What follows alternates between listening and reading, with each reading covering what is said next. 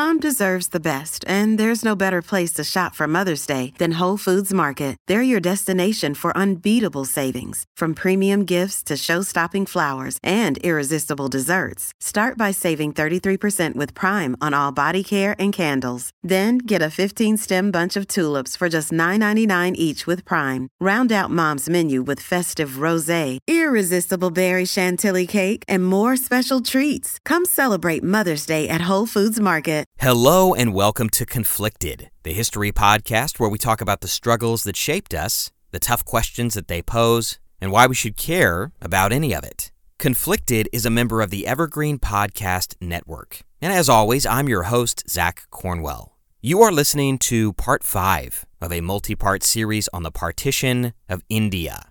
Now, if you're still with me at this point, I just want to take a second and say thank you. I know that this has been an uncharacteristically long series, and I appreciate your patience as we take the time to explore all the nooks and crannies of this topic. But if you're starting to get a little partition fatigue, I totally understand. And don't worry, after we've concluded this series, we'll return to the typical conflicted format. The two-parters, the one-parters, that kind of stuff. As they say, sometimes less is more. And very soon we will leave India, and maybe even the 20th century behind, in search of other interesting and unexpected topics. But with all that said, let's turn our attention back to the subject at hand. In the previous episode, Unholy Rush, we experienced partition through the eyes of the people who lived it. The people who suffered unimaginable violence and fled for their lives towards hazy, uncertain futures. We cobbled together a mosaic of first-hand accounts, and through that cracked and splintered lens, we began to get a glimpse of what it might have been like to live through this thing. We met Sikhs, Hindus, Muslims, and Parsis. We met victims of violence and the perpetrators of it. Gang leaders and gundas, refugees, and relief workers. But we also stayed tightly tethered to our core cast of characters, in particular the Lady Edwina Mountbatten and Jawaharlal Nehru. In the capital of Delhi, Edwina and Nehru risked their lives, day after day trying to curb the violence. Nehru, unable to administer the problems into submission, ran into the streets and confronted the violent mobs with little more than a hot temper and a stiff upper lip.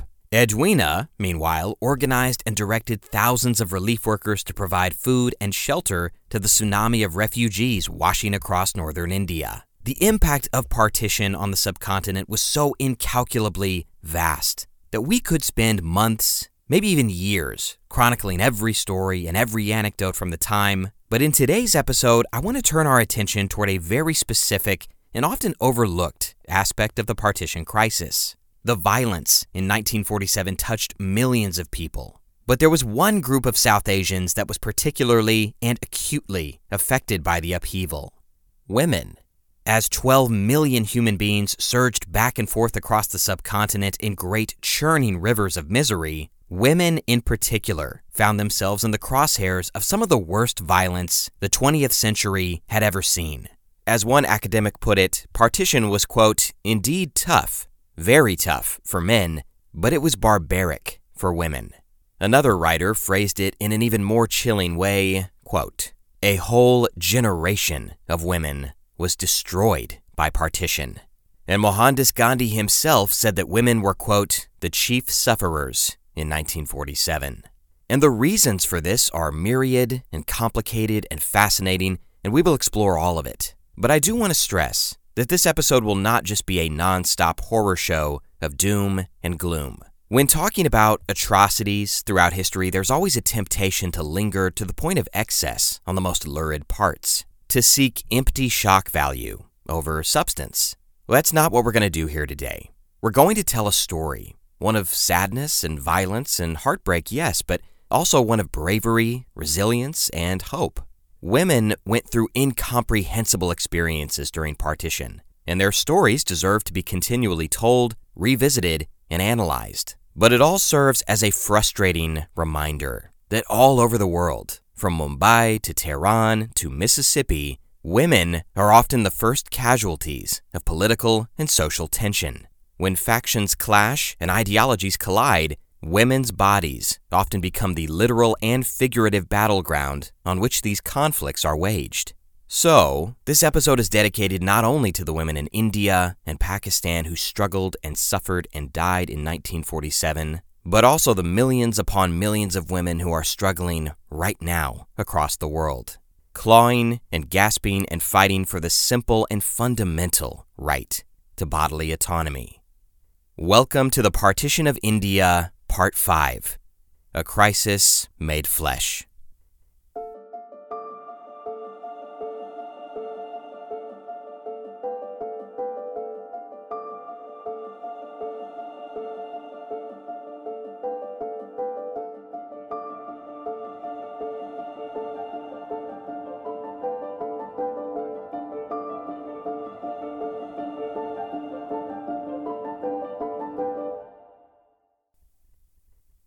It's September of 1947.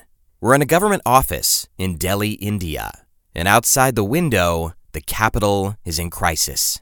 If satellite imaging had existed in 1947, the city would have looked like an open wound. Fires were burning, pouring twisted pillars of smoke and smog into the air. At street level, you could barely hear yourself think above the screaming, the shouting, the gunshots, and the sirens. The nation of India was barely a month old, and already it seemed to be coming to an end.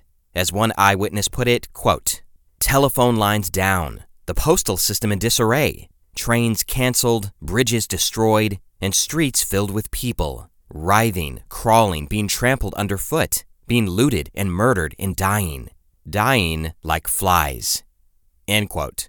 Inside this government office sits the Prime Minister of India. After 3 decades in politics, after countless long years of striving for freedom from the British Empire, Jawaharlal Nehru felt like a failure. After all this time, he finally had real power in his hands, and yet he did not know what to do. As Nehru said at the time, quote, "Life here continues to be nightmarish." End quote. Ancient religious hatred was coursing through the country's young veins like toxin. Religion, that superstitious relic that made men into beasts and women into slaves. Nehru fumed at the outrage of it all. The refugees pouring in from Punjab brought new stories every day, each more horrifying than the last. Tales of Hindus butchering Muslims, of Muslims butchering Sikhs, and of Sikhs descending on villages with military efficiency to wipe entire families out. Religion was to blame, yes. Since his youth, Jawaharlal had hated its influence over his people, had resented its stranglehold over society, and yet it was also the force that animated the best man he knew.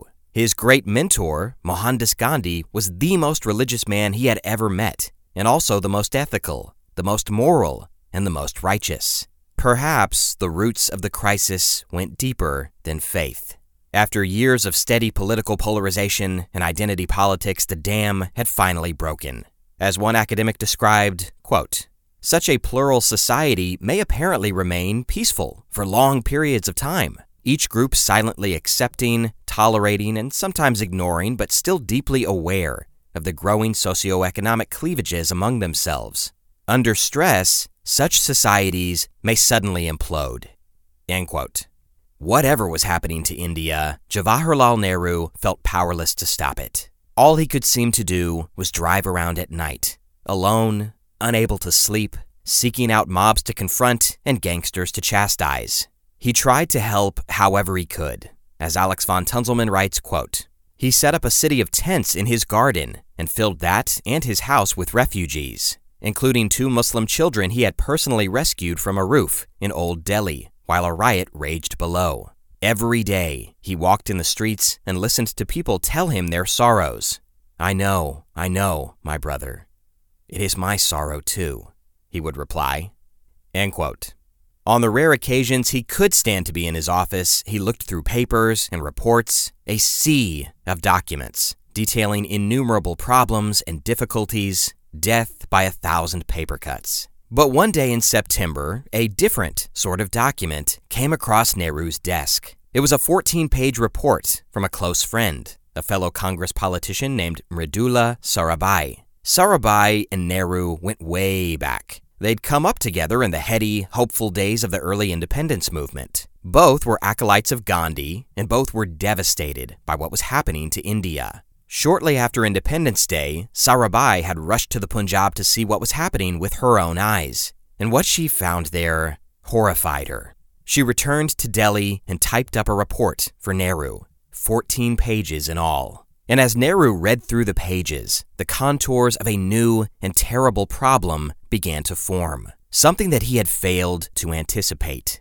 According to this report, all across the Punjab, tens of thousands of women had gone missing.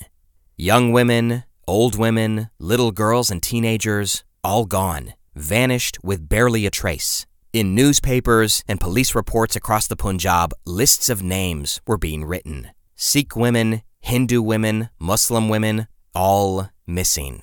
And with every passing day, every passing hour, the lists were getting longer. The 14-page report that Nehru was reading described kidnappings and abductions, human trafficking and rape, sexual violence on a biblical scale. The Punjab, it seemed, had become a crucible of suffering for women.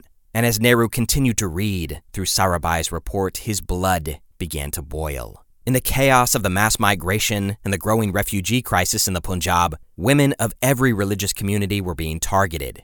Emboldened by the absence of police and encouraged by deep-seated grievance, men were stealing women from their homes and spiriting them away across either side of the border where their families and friends could never find them, much less recover them. It was a crisis that crossed all divisions, affected every community. As one writer put it, quote, "Men of all three religions delighted in their momentary sense of power over vulnerable women." End quote. And in the gloom of his office, Nehru reached the end of the report. Something obviously had to be done. But how? The resources of the new nation were stretched thin. The army was in the midst of a paralyzing reorganization. The police were overwhelmed, and the government employees were working themselves to the point of exhaustion. Nehru could barely keep order in the capital itself. And as for the British army, well, they were long gone, or sitting on their hands. As the writer Declan Walsh describes, quote, "Whatever happened, the British were determined to stay out of it. Thousands of British troops stationed in India were packed onto steamships headed for Europe. Those left behind were ordered to avoid any trouble unless British lives were at risk." End quote. But still, something had to be done. Tens of thousands of women had been tortured and taken. At this very moment, many were being hurt over and over again. Someone had to save them. Someone had to get them back.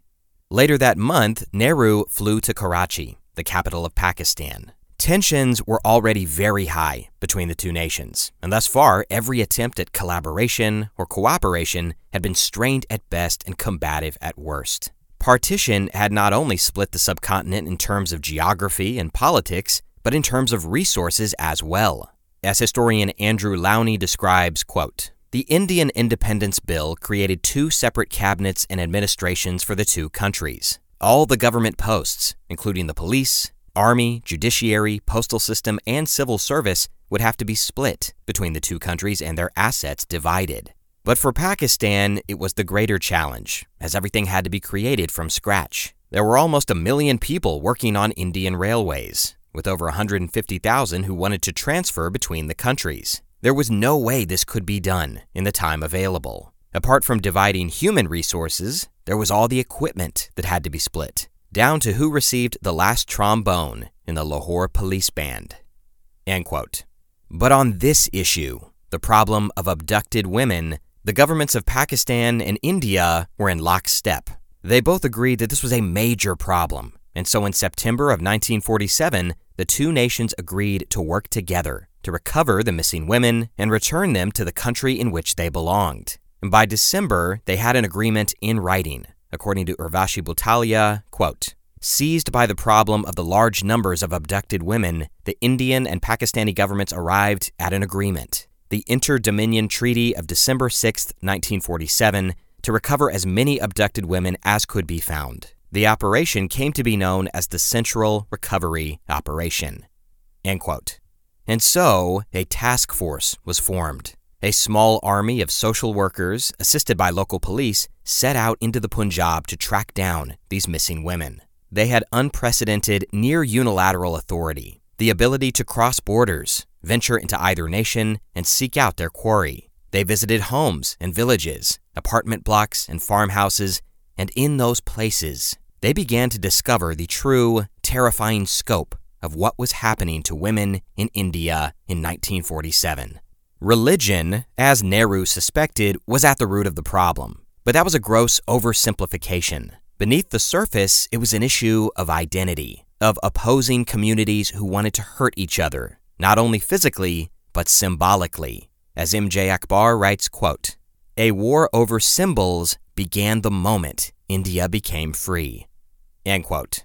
And to these specific communities, the ultimate symbol of the health, vitality, and honor of their people was their women. As militias and gangs descended upon towns and villages in the Punjab, they extracted terrible costs. Houses were burned, fortunes were stolen, and livestock were slaughtered. But the ultimate wound they could inflict, the one that cut the opposing religion the most deeply, was to violate their women. As Barney White Spunner writes, quote, "Rape was an instrument of coercion.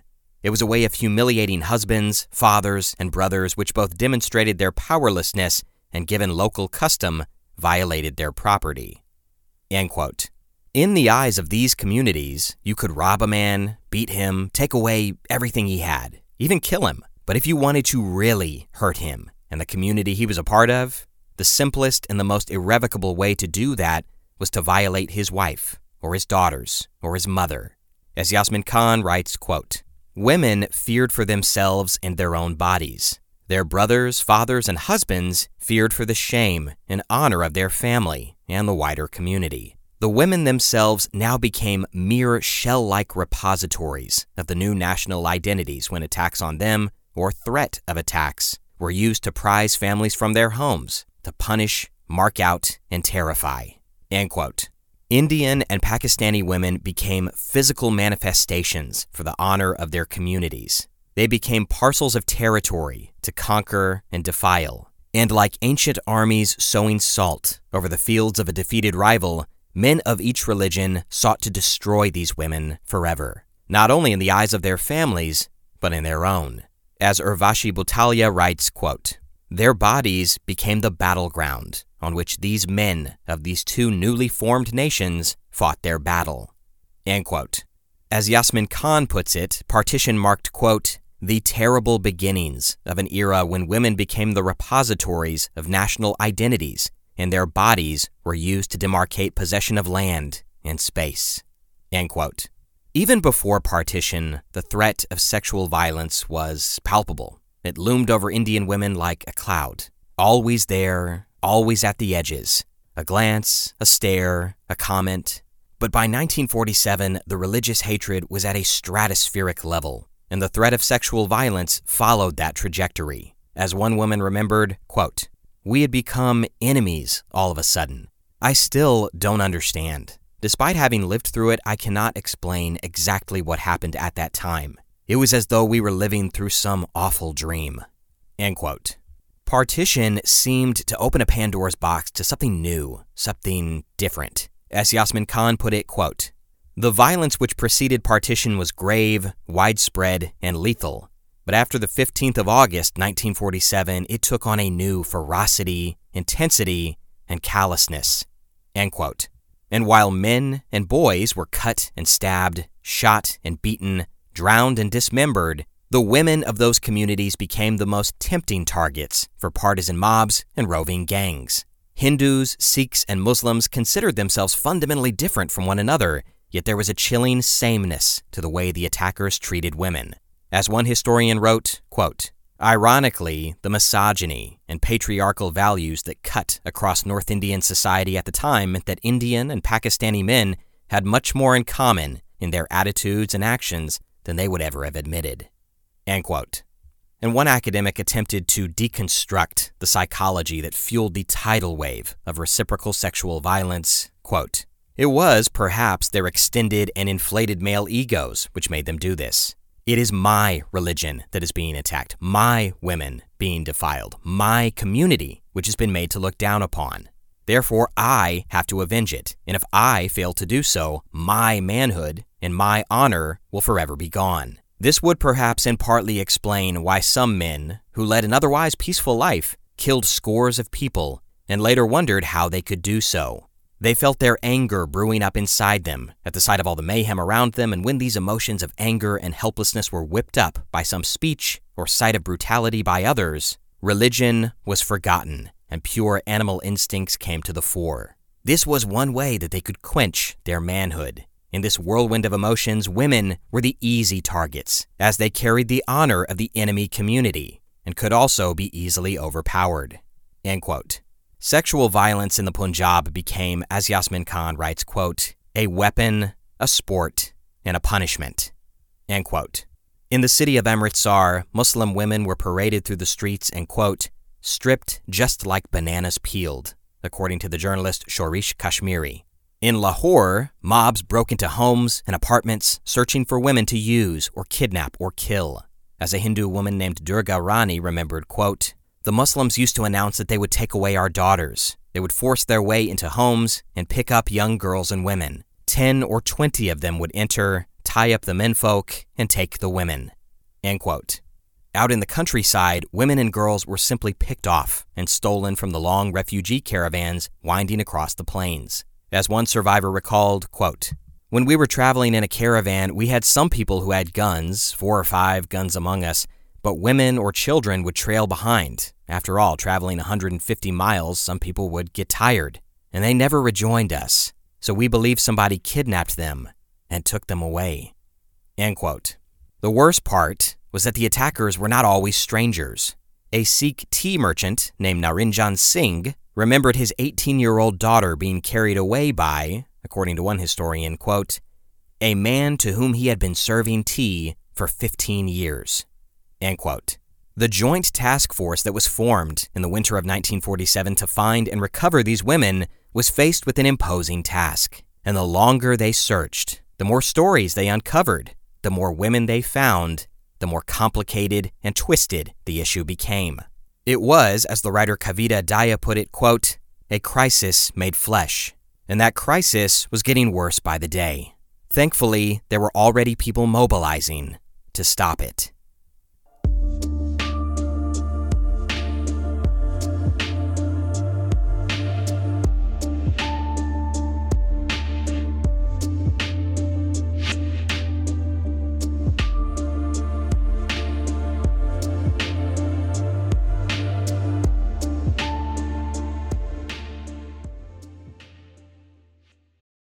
Your brain needs support, and new Ollie Brainy Chews are a delightful way to take care of your cognitive health. Made with scientifically backed ingredients like Thai ginger, L-theanine, and caffeine, Brainy Chews support healthy brain function and help you find your focus, stay chill, or get energized. Be kind to your mind and get these nootropic chews at ollie.com. That's OLLY.com. These statements have not been evaluated by the Food and Drug Administration. This product is not intended to diagnose, treat, cure, or prevent any disease. It's late October, 1947. We're in the capital city of Delhi, standing in front of a house. By the standards of the time and place, this house is huge. It has 2 stories, 10 bedrooms, gleaming white columns, and a spacious, sprawling green. This place is easily one of the largest and nicest residencies in the capital. And yet, on this October afternoon, the house feels tiny, cramped, claustrophobic. Hundreds of people are packed into its courtyards, its hallways, its waiting rooms, drawing rooms, and bedrooms. To a visitor, it must have seemed like the entire city of Delhi was crammed into this house. According to one eyewitness, the place was, quote, teeming with people, its galleries choked by the incessant traffic, end quote.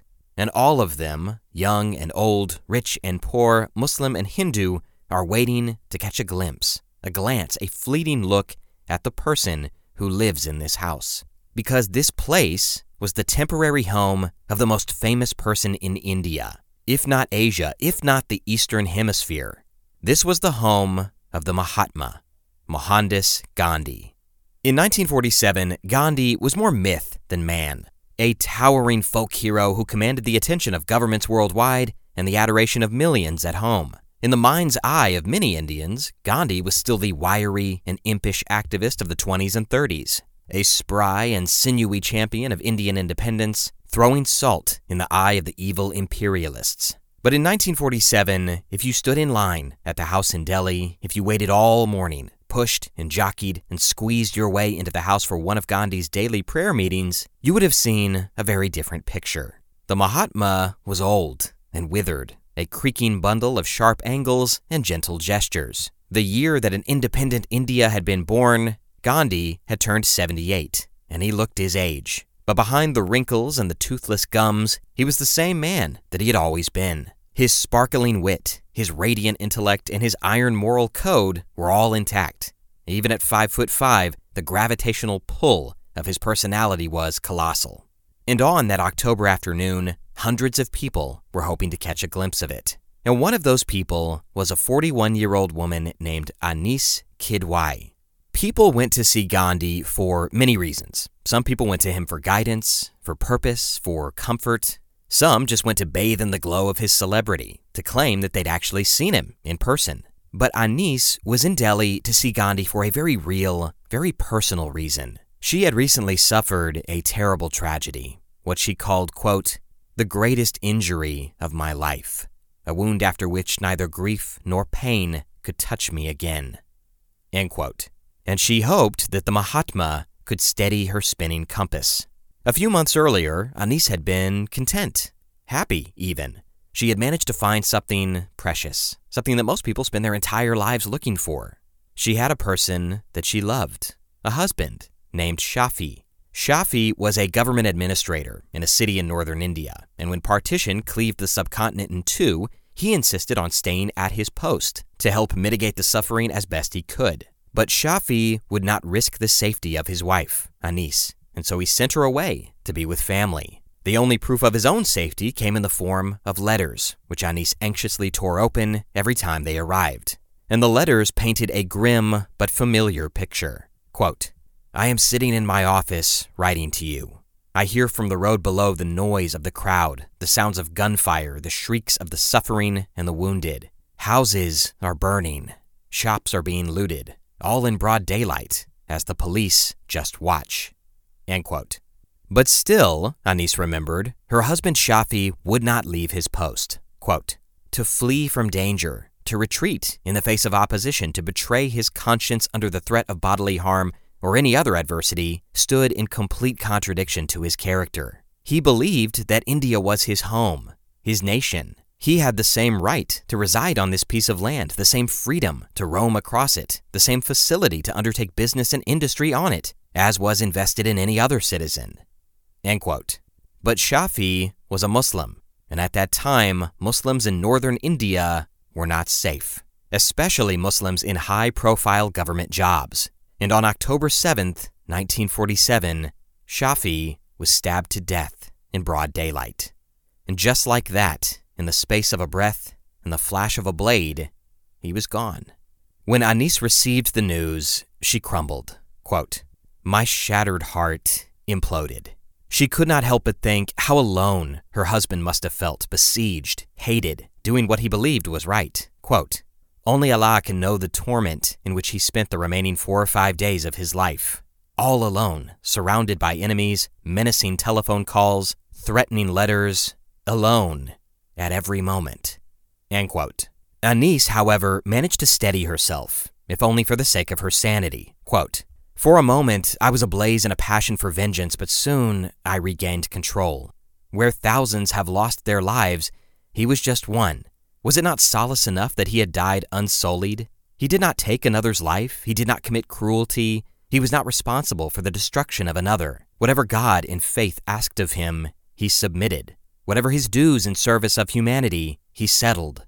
Somebody once asked us, why was there no demand from you or your family for a proper inquiry and a search for the murderers? Well, what could I possibly say?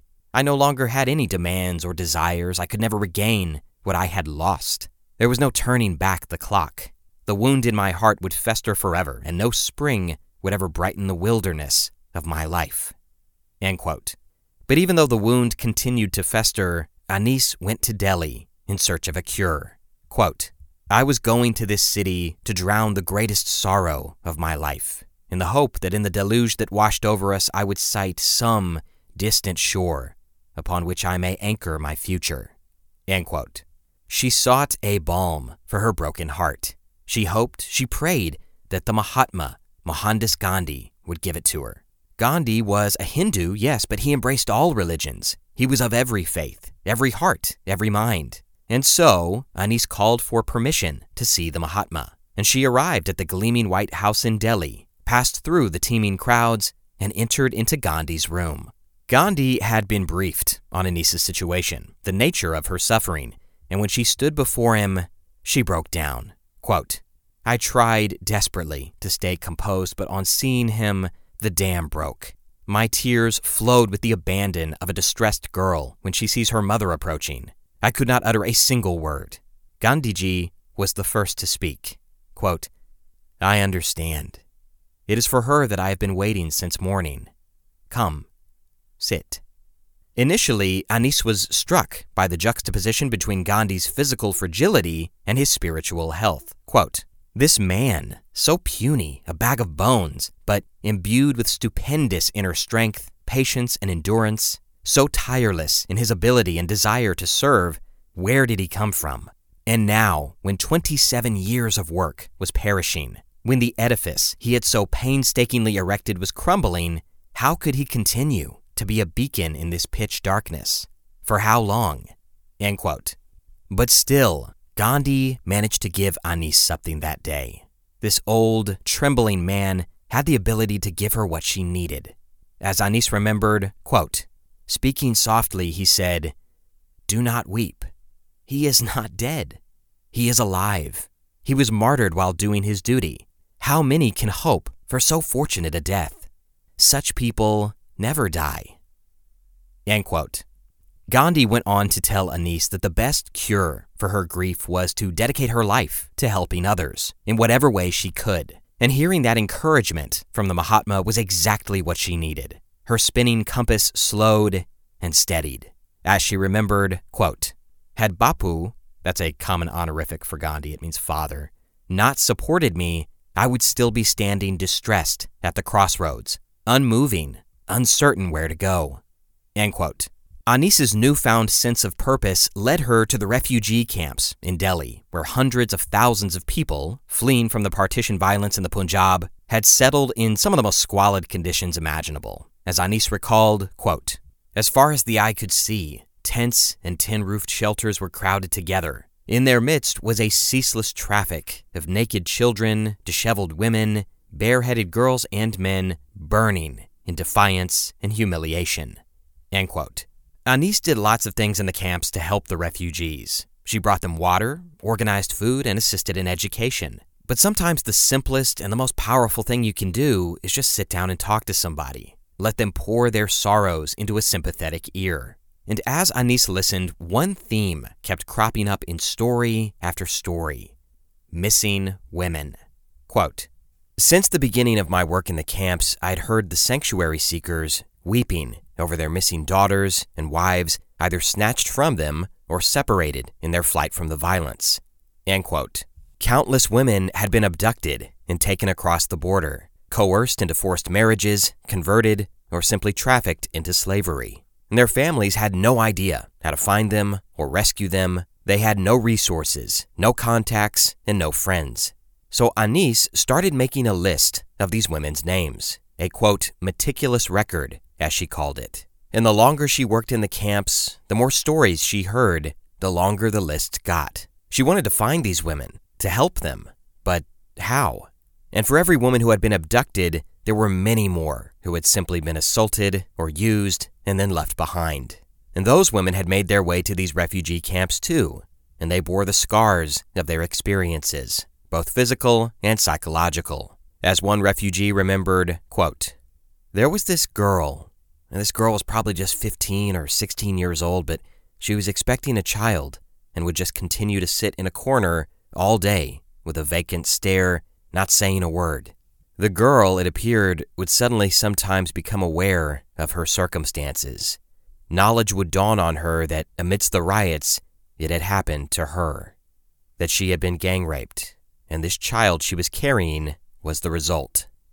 End quote.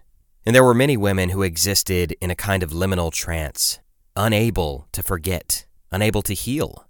As one historian wrote, quote, "They were dejected and mentally disturbed. They sat in the corner with their faces covered and shrieked or fainted whenever the shadow of a man fell on them."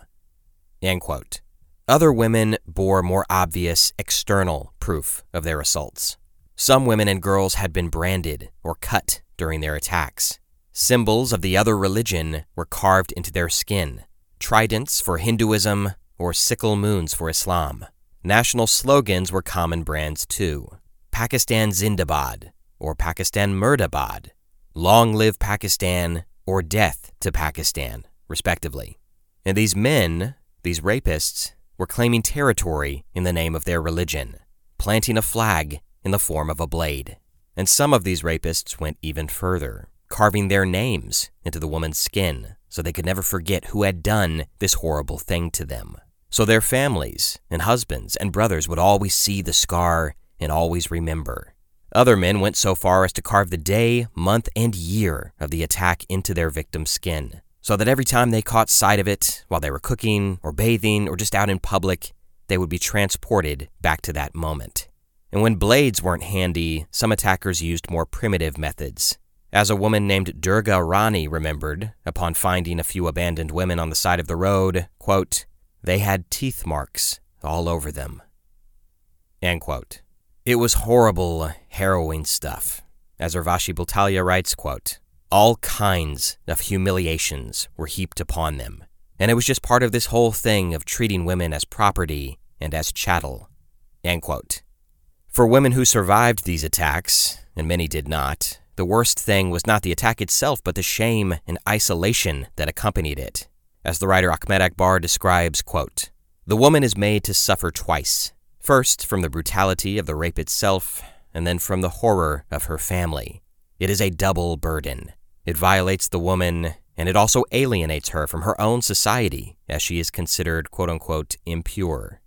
And one academic put it a slightly different way, quote, "This was an act which, in a single blow, destroyed the self-esteem of a woman, the honor of the community, and the prestige of the family." End quote. And as women traveled across northern India in the mass migrations, or simply hunkered down and waited for the storm to pass, many would do anything, absolutely anything, to avoid being violated in this way. As Alex von Tunzelman writes, quote, "It was constantly suggested that the high point of female heroism was to commit suicide rather than face the quote-unquote dishonor of rape, as if the shame and guilt for the crime would fall on the victim rather than on the perpetrator." End quote. It was, she continues, quote, "the notion that a woman's chastity was worth more than her life." End quote. And this concept, this idea of death before dishonor, was drummed into the heads of many Indian women from birth. As one elderly woman confided to a younger relative in an interview, quote, "In those days of riots, we were told that it was better to sacrifice yourself than have your character tarnished, if it ever came to that. Beta, I want to explain this to you, but I cannot find the right words. The kinds of things we were told to do to protect our reputation, the kinds of things women did to protect themselves in those days were most unfortunate for women. Many jumped into wells. Many were killed or wounded. Their breasts were cut off, and they were left to bleed to death. Some were dragged away and abducted, forced to marry or convert.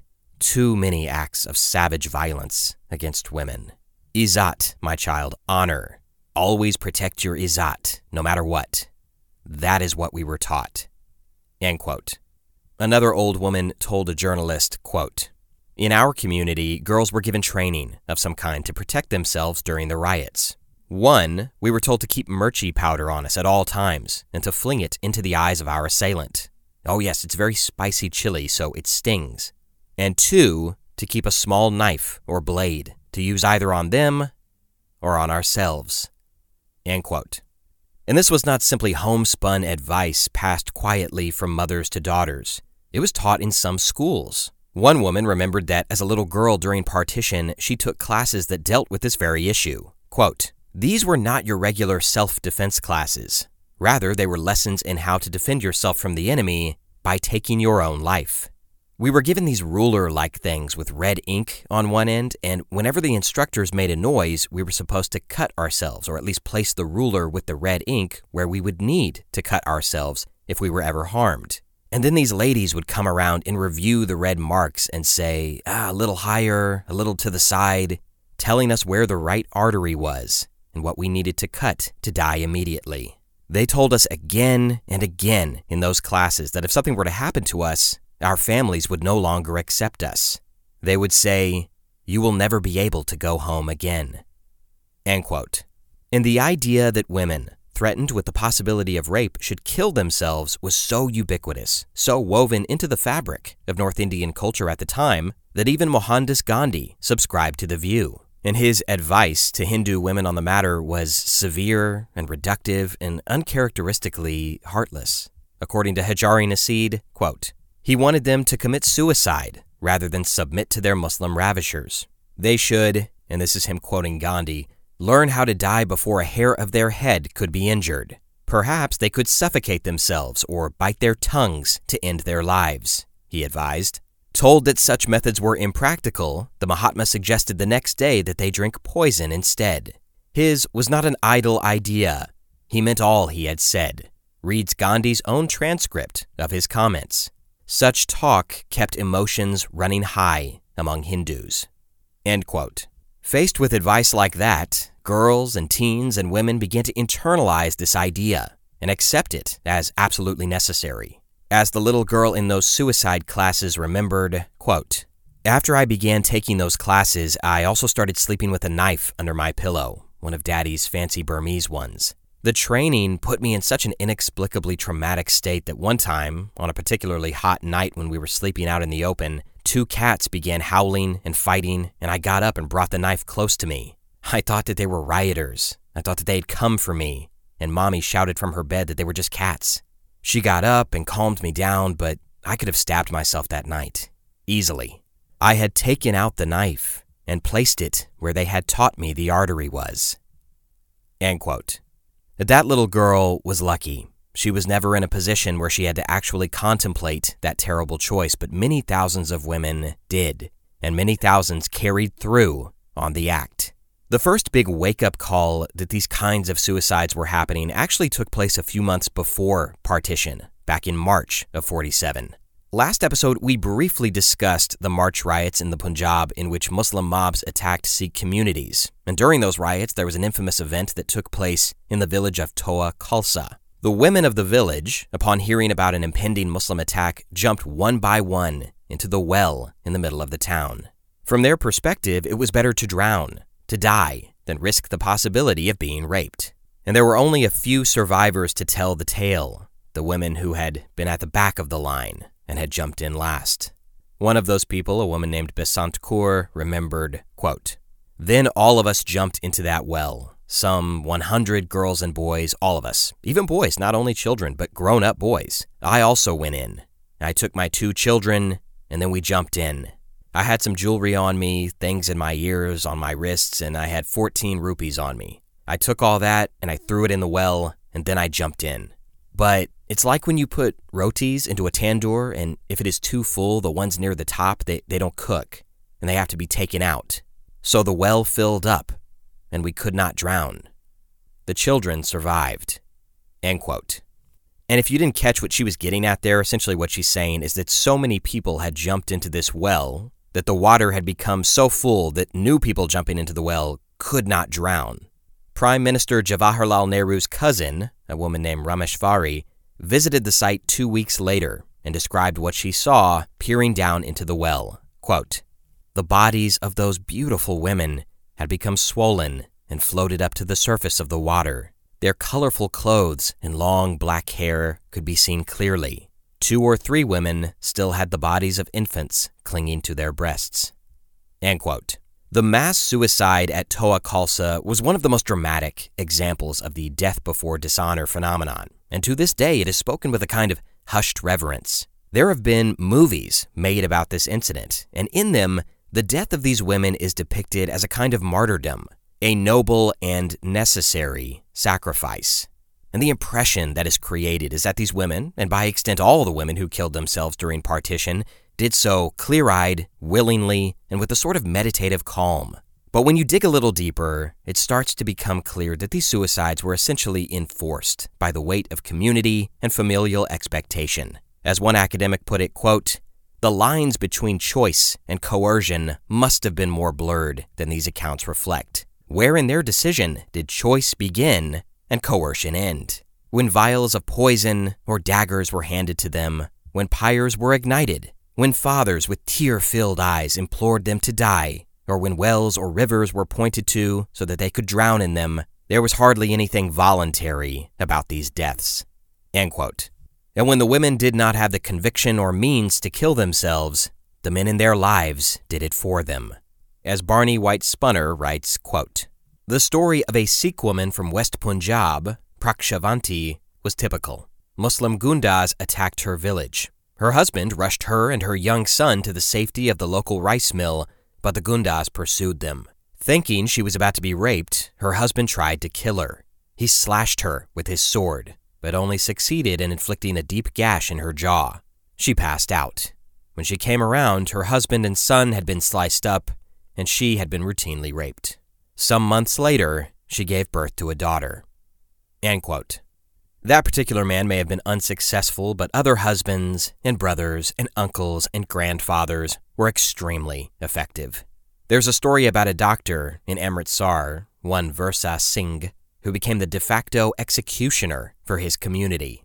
According to one writer, quote, "Versa Singh claimed he had shot 50 women personally. First, he shot his own wife because the Muslims came to get her. Once he had done this, all the women in the neighborhood gathered around him saying, 'Brother, kill me first.' Some would push their daughters forward saying, 'Shoot her, put a bullet through her now.' He says he just kept shooting and shooting. Quote, 'They kept bringing them forward. I kept shooting them. There was shooting all around, at least 50 or 60 women I shot. My wife, my mother, my daughter.'" End quote. Other men, on rare occasions, chose to follow their women into death. There's a borderline, unbelievable story about a Sikh man who, when faced with a kind of ultimatum, chose to snuff his entire family out in a theatrical display of violence. As one writer and academic described, quote, "He had 6 daughters, all of them very good-looking. He was well-to-do and also had very good relations with his Muslim neighbors. They told him to give his daughters in marriage to their sons. That way they would all then be related, and his family's safety assured. They could continue to live in the village without fear." And he kept listening to them and nodding, seeming to agree.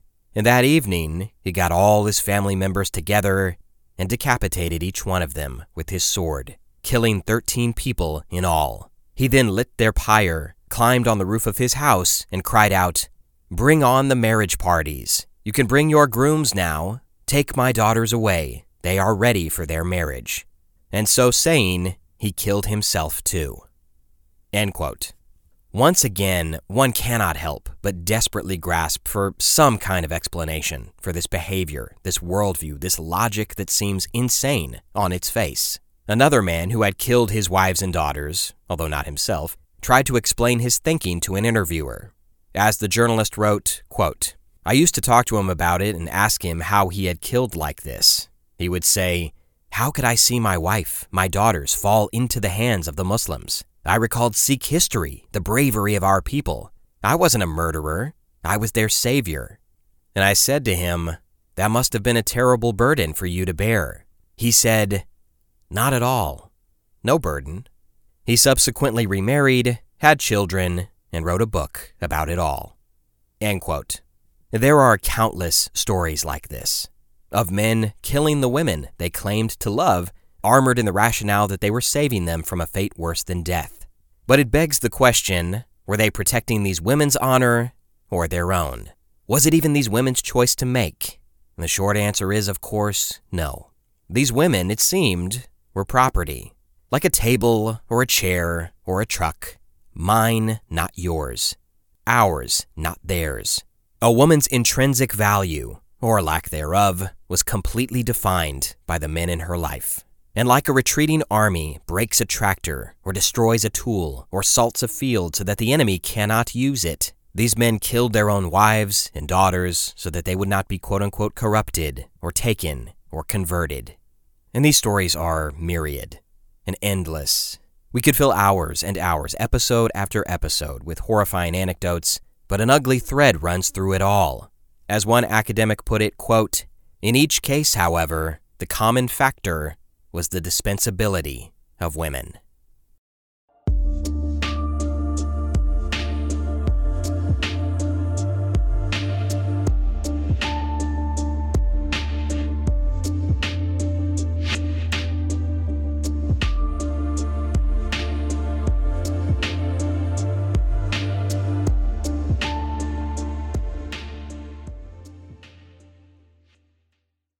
It's October of 1947.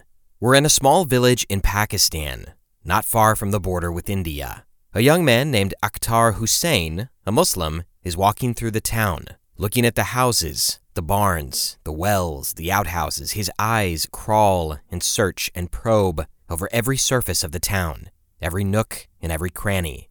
Akhtar is not from this village, and it becomes clear to the suspicious residents that he is looking for something. And their suspicions were correct. The truth was, Akhtar was not this man's name at all, nor was he a Muslim. It was a cover name, a fake identity to help him gain access to remote places like this. The man's real name was Khairati Lal, and he was part of the joint recovery operation to track down and rescue the tens of thousands of women who had been abducted during the Partition crisis. As the tides of people gushed back and forth across the border in the fall of 1947, opportunistic men lay in wait, snatching young girls and women from the peripheries of the refugee columns. It could happen at any time. If you fell behind, or got lost, or even stopped to use the bathroom, you might find yourself tied up, gagged, and thrown over someone's shoulder. Like hyenas stalking a herd of gazelles, predatory men gorged themselves in the Punjabi countryside. Once they were taken, the women were assaulted, or sold, or married off. They disappeared into an abyss of strange people and strange places, with little hope of ever being reunited with their families. Many were forced to convert to another religion, or marry the same man who had raped them days earlier. Their situation, it appeared, was hopeless. Their fate sealed. Or at least it would have been, were it not for people like Khairati Lal, aka Akhtar Hussain. Khairati had realized that he would have a very hard time finding kidnapped Hindu and Sikh women in Pakistan unless he could move freely throughout the country. And so, he adopted a Muslim alias and cultivated close ties with the Pakistani police. When he got a tip about a missing girl from a grieving father, or a panicked husband, or an inconsolable mother, he would track the lead down as best he could, arriving at the villages where they might be. The cloak and dagger theatrics were an underhanded but necessary part of the job. Social workers and volunteers like Khairati had to resort to, according to one historian, quote, all kinds of subterfuge to find abducted women. Often the local police, meant to be accompanying and helping in the tracking down of women, would send ahead a warning, and the women would be hidden away. Imaginative social workers countered this in a variety of ways by adopting disguises, false names, acting secretly and on their own, or just storming their way into homes where they suspected abducted women were being held. And today, Khairati Lal was prepared to storm through this entire village, if necessary. But as he was walking past one farm, something caught his eye. He saw a man sitting on top of a large pot in the center of the yard. Khairati stopped, and when he looked closer, he could see the pot was covering a small hole in the ground. He asked the man what he was keeping in the hole. The man scowled and replied, pigeons. He told Khairati not to touch the pot, or the pigeons would escape. And of course, something about this seemed shady to Khairati, something seemed off. So he forced his way toward the pot, lifted it, and peered down into the hole. And looking up at him were not pigeons, but 3 young girls, scared out of their minds. When Khairati looked back at the farmer, he saw that the man was aiming a pistol at him. The gun was rusty and old, but it was still deadly. The man said that he would shoot, and Khairati, like some kind of Indian Clint Eastwood, replied that even if the man did pull the trigger, he probably couldn't hit him. With his bluff called, the farmer threw the pistol into the dirt. And inside the house, Khairati found 3 more girls, 6 in all.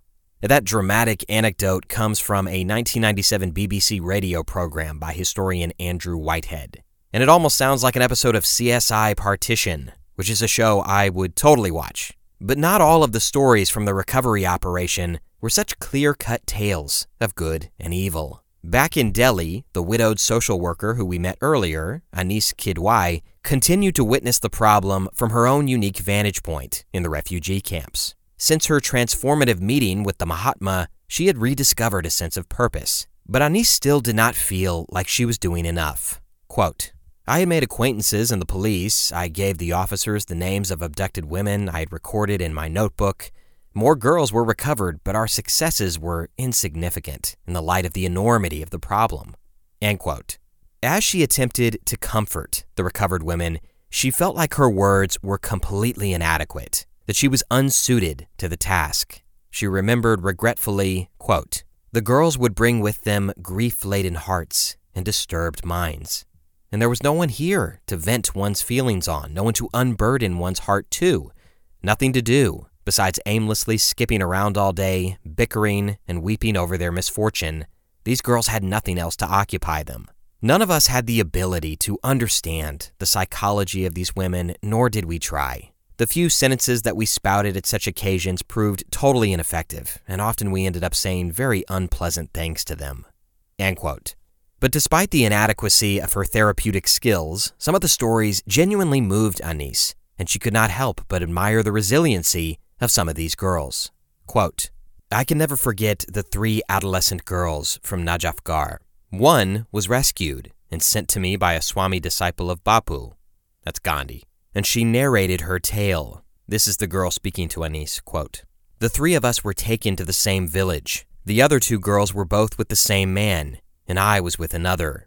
Although a close watch was always kept on us, we managed to get a few moments together, and then we would whisper to each other what we could do to free ourselves.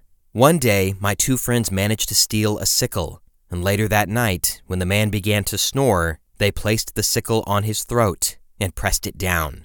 And then this is Anis speaking again. Just imagine the scene. These preteen girls plot a murder over many months. Their hands aren't strong enough, so they press down on the sickle together with all their might. But at the loud gurgling sounds from the man's throat, their control deserts them, and they run for their lives. The sounds alert others in the house, and they give chase. How far could those frail legs carry the girls? They are soon caught and fall prey to the maddened crowd. Yet the only regret their friend has is that she couldn't do the same.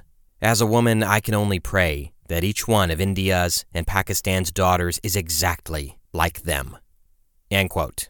But not all the tales were so inspiring. Hearing story after story, account after account, Anis became aware of a startling new wrinkle in the partition ordeal, a tangled web of opportunism, corruption, and human trafficking. To her disgust, she discovered that people in the military and police of both nations were often complicit and even active participants in the epidemic of sexual violence. She called it a conspiracy that transcended borders. Quote, the stories of distressed girls from East Punjab and wrecked women from this side of the border were identical. The flight with family and neighbors from village to camp. On the police's orders, the beginning of a journey in a convoy to Pakistan. Ambush on the way. Abduction of all young women during the attack. Division of these spoils among attackers, police, and army. The conspiracy transcended borders. Despite the violence, it was rare for any young girl to be killed, though they were injured at times.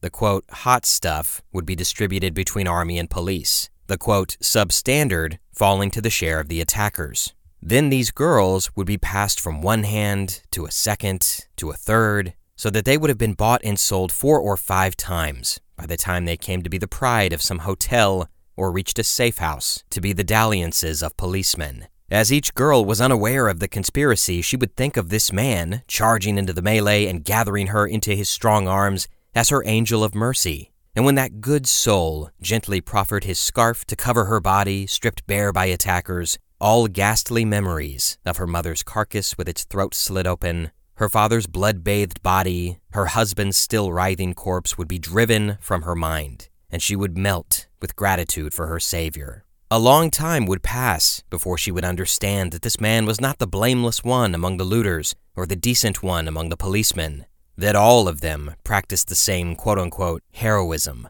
And by the time the secret was revealed, the waters would have risen above her head. It would be too late for her to run from him. She was going to be a mother, or she had already been sold to other men 3 or 4 times over. Having countenanced so many men, what face could India's daughter show her parents or her husband? End quote. But nevertheless, the recovery operation dragged on. For weeks, for months, for years. 1947 became 1948. 1948 became 1949. And for 10 long years, the governments of India and Pakistan tried to find these women, with middling success. But even in this rare display of national cooperation, that innate sense of distrust between the two countries was palpable. And that brings us to one of the greatest and most terrible failures of the recovery operation. As India and Pakistan embarked on their joint recovery operation, they agreed that any woman living among a religious majority that was not her own must have been taken by force. The union between a Hindu woman and Muslim man in Pakistan, or between a Muslim woman and a Sikh man in India, was, by definition, illegitimate. Why else would they be together? And the decree was retroactive. As Urvashi Butalia writes, quote, "Thus, after March 1st, 1947, any woman who was seen to be living with, in the company of, or in a relationship with a man of the other religion would be presumed to have been abducted or taken by force. After this date, all marriages or conversions that had taken place would be seen as forced, as not recognized by either of the two governments. No matter what the woman said, how much she protested, no matter that there was the odd quote-unquote real relationship, the women had no choice in the matter." End quote. As it happened, not all the women rescued by the recovery operation wanted to be rescued. As Butalia continues, quote, "The affair was a complicated one. How to decide who had been abducted and who had not? What if a woman had gone of her own free will? These were things that took thought, that needed consideration." End quote. Some of these women were just scared. According to Anis Kidwai, quote, "How was she to know whether her self-professed rescuer was friend or foe? What if the rescuers were also traffickers? Until now, whichever strange man had taken her had sold her. The fact that the rescuer wore a police uniform was no guarantee either." End quote. Other women were angry and resentful towards the family who had failed to protect them. According to Anis Kidwai, quote, "I also met some young girls who angrily scorned the offer of return to husbands who had proven so cowardly that they just turned tail and ran, leaving the honor of their family, the mother of their children, at the mob's mercy. These women would go mad with anger, saying, 'You ask us to go back to those impotents? We kept on crying out to them to help us. In Allah's name, save us. Why are you running away? Why don't you strike these scoundrels? Wait, take me along.' But for each one, his life was most dear. There was no love for us." End quote. Some women decided that their lives had actually improved after being kidnapped. Here's Butalia again, quote, "There were some women who had been born into poor homes and had not seen anything other than poverty, a half-full stomach and rags on your body. And now they had fallen into the hands of men who bought them silken scarves, who taught them the pleasures of cold ice cream and hot coffee, who took them to the cinema. Why should they leave such men and go back to covering their bodies with rags and slaving in the hot sun in the fields? If she leaves this smart, uniformed man, she will probably end up with a peasant in rags, in the filth, with a danda on her shoulder. And so they are happy to forget the frightening past, or the equally uncertain and fearful future, and live only for the present." End quote. Anis Kidwai could only comment, quote, "We found that most abducted girls didn't want to return." And again, she regretted her inability to say the right thing. Quote, "The activists had to reassure the women, support them, build trust, and gently try to turn their hearts towards accepting the idea of return. But I'm sorry to report that we were all unequipped and incompetent. None of us had any understanding of the psychology, nor did we try to gain it. We would just parrot the few catchphrases that were habitually used in such circumstances, and when they proved ineffectual, as they often did, we would berate the girls." End quote. But oftentimes, the real reason the women did not want to return was brutally simple. It was shame. Deep, burning, lifelong shame. Many of these women, especially Hindu women, assumed that their families would not want them back after having been quote-unquote polluted by a member of the enemy religion. And more often than not, they were right. As Yasmin Khan writes, quote, "Their families said, 'How can we keep them now? Better that they are dead.' Many of them were so young, 18, 15, 14 years old. What remained of them now? Their character was now spoilt. As vessels of the honor of the whole community, the shame and horror fell on everybody associated with the girls. These were not individual tragedies." End quote. Another academic explained, quote, "Marriage and conversion to the other religion was a symbolic death for any Hindu or Sikh girl." End quote. Mohandas Gandhi, infuriated and saddened by the situation, had sharp words for those families who refused to take back their abducted women. Quote, "I hear Hindus are not willing to accept back the recovered women because they say that they have become impure. I feel that this is a matter of great shame.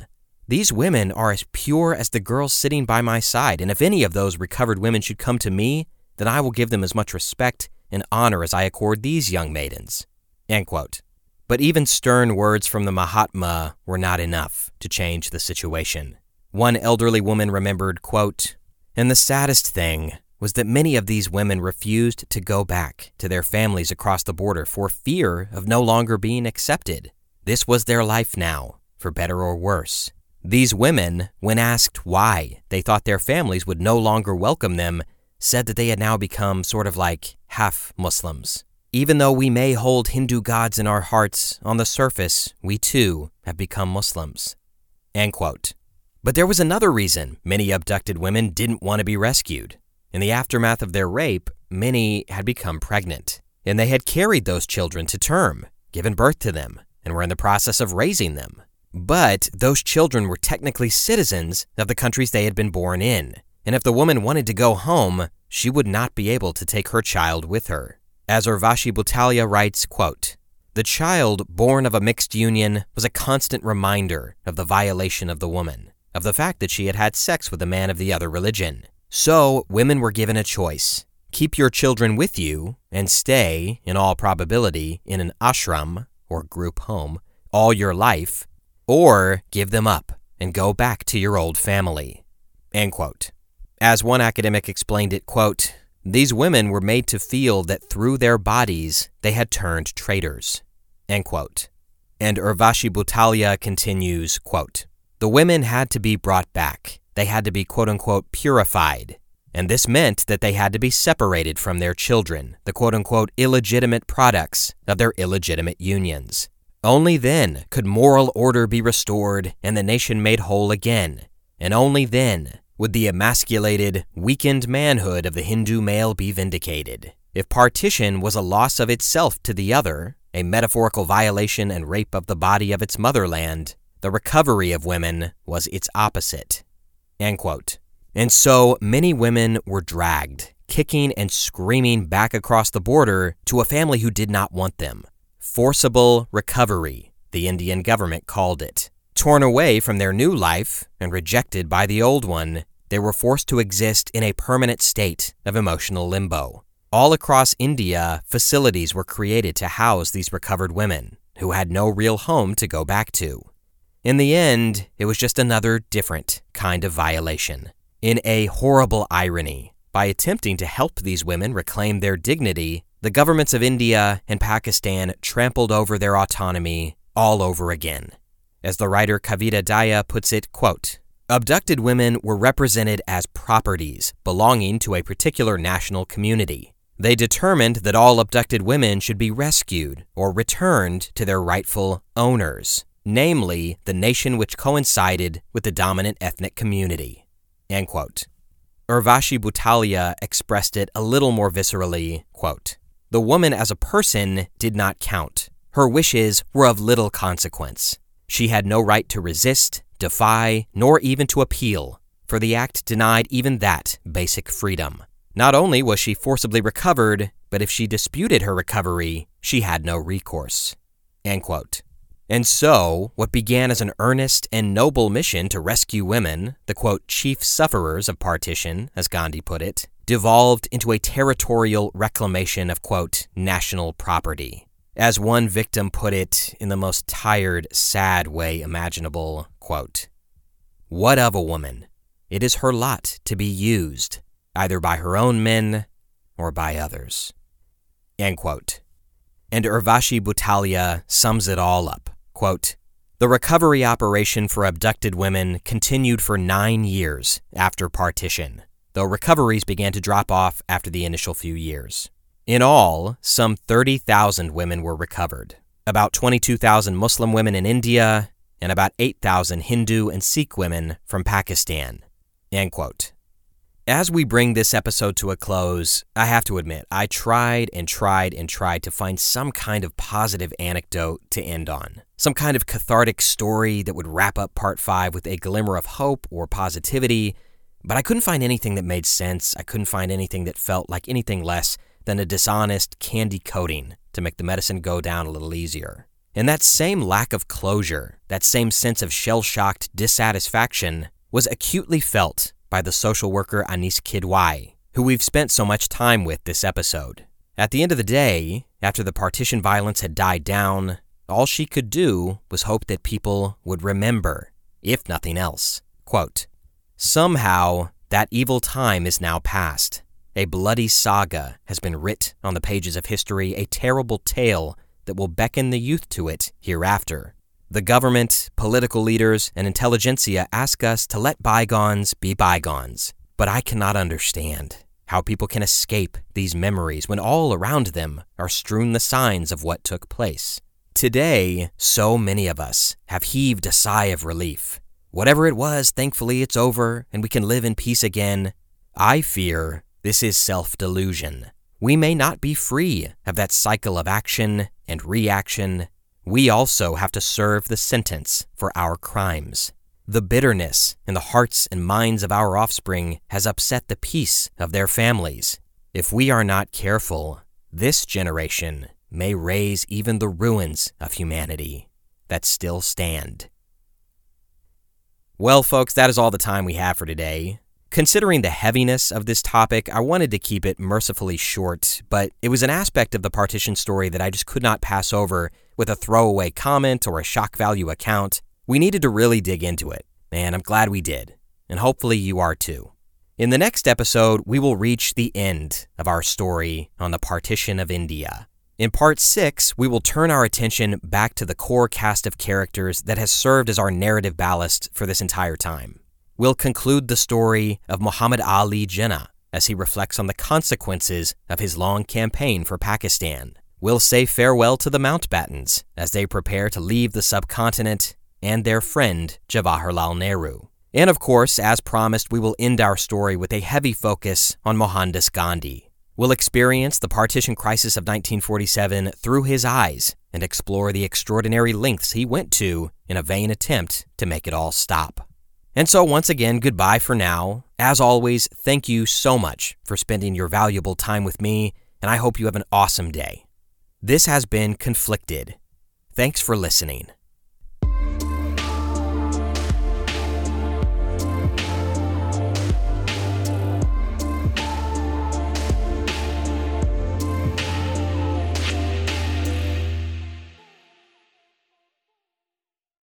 Welcome to Anthology of Heroes, the podcast that explores the most pivotal moments of history through the eyes of those who lived it. In this podcast, we don't spend our time recounting facts and dates. Instead, we follow in the footsteps of national heroes, kings, or ordinary people who lived and breathed the moments that shaped our world. We're not hemmed in by eras, borders, or religions. Instead, we seek out the tales of those who defied the odds and fought passionately for their beliefs. Whether they're right or wrong is up to you to decide. From Vercingetorix's doomed rebellion against Rome, to Osceola's unshakable war against the USA, all the way up to the inspiring Sobibor concentration camp uprising in World War II, each episode is an immersive listening experience, blending music and sound effects to really draw you into the story. Our episodes go for about 45 minutes, making them perfect for your commute, and are crafted using a wealth of historical sources which I list on our website if you want to learn more.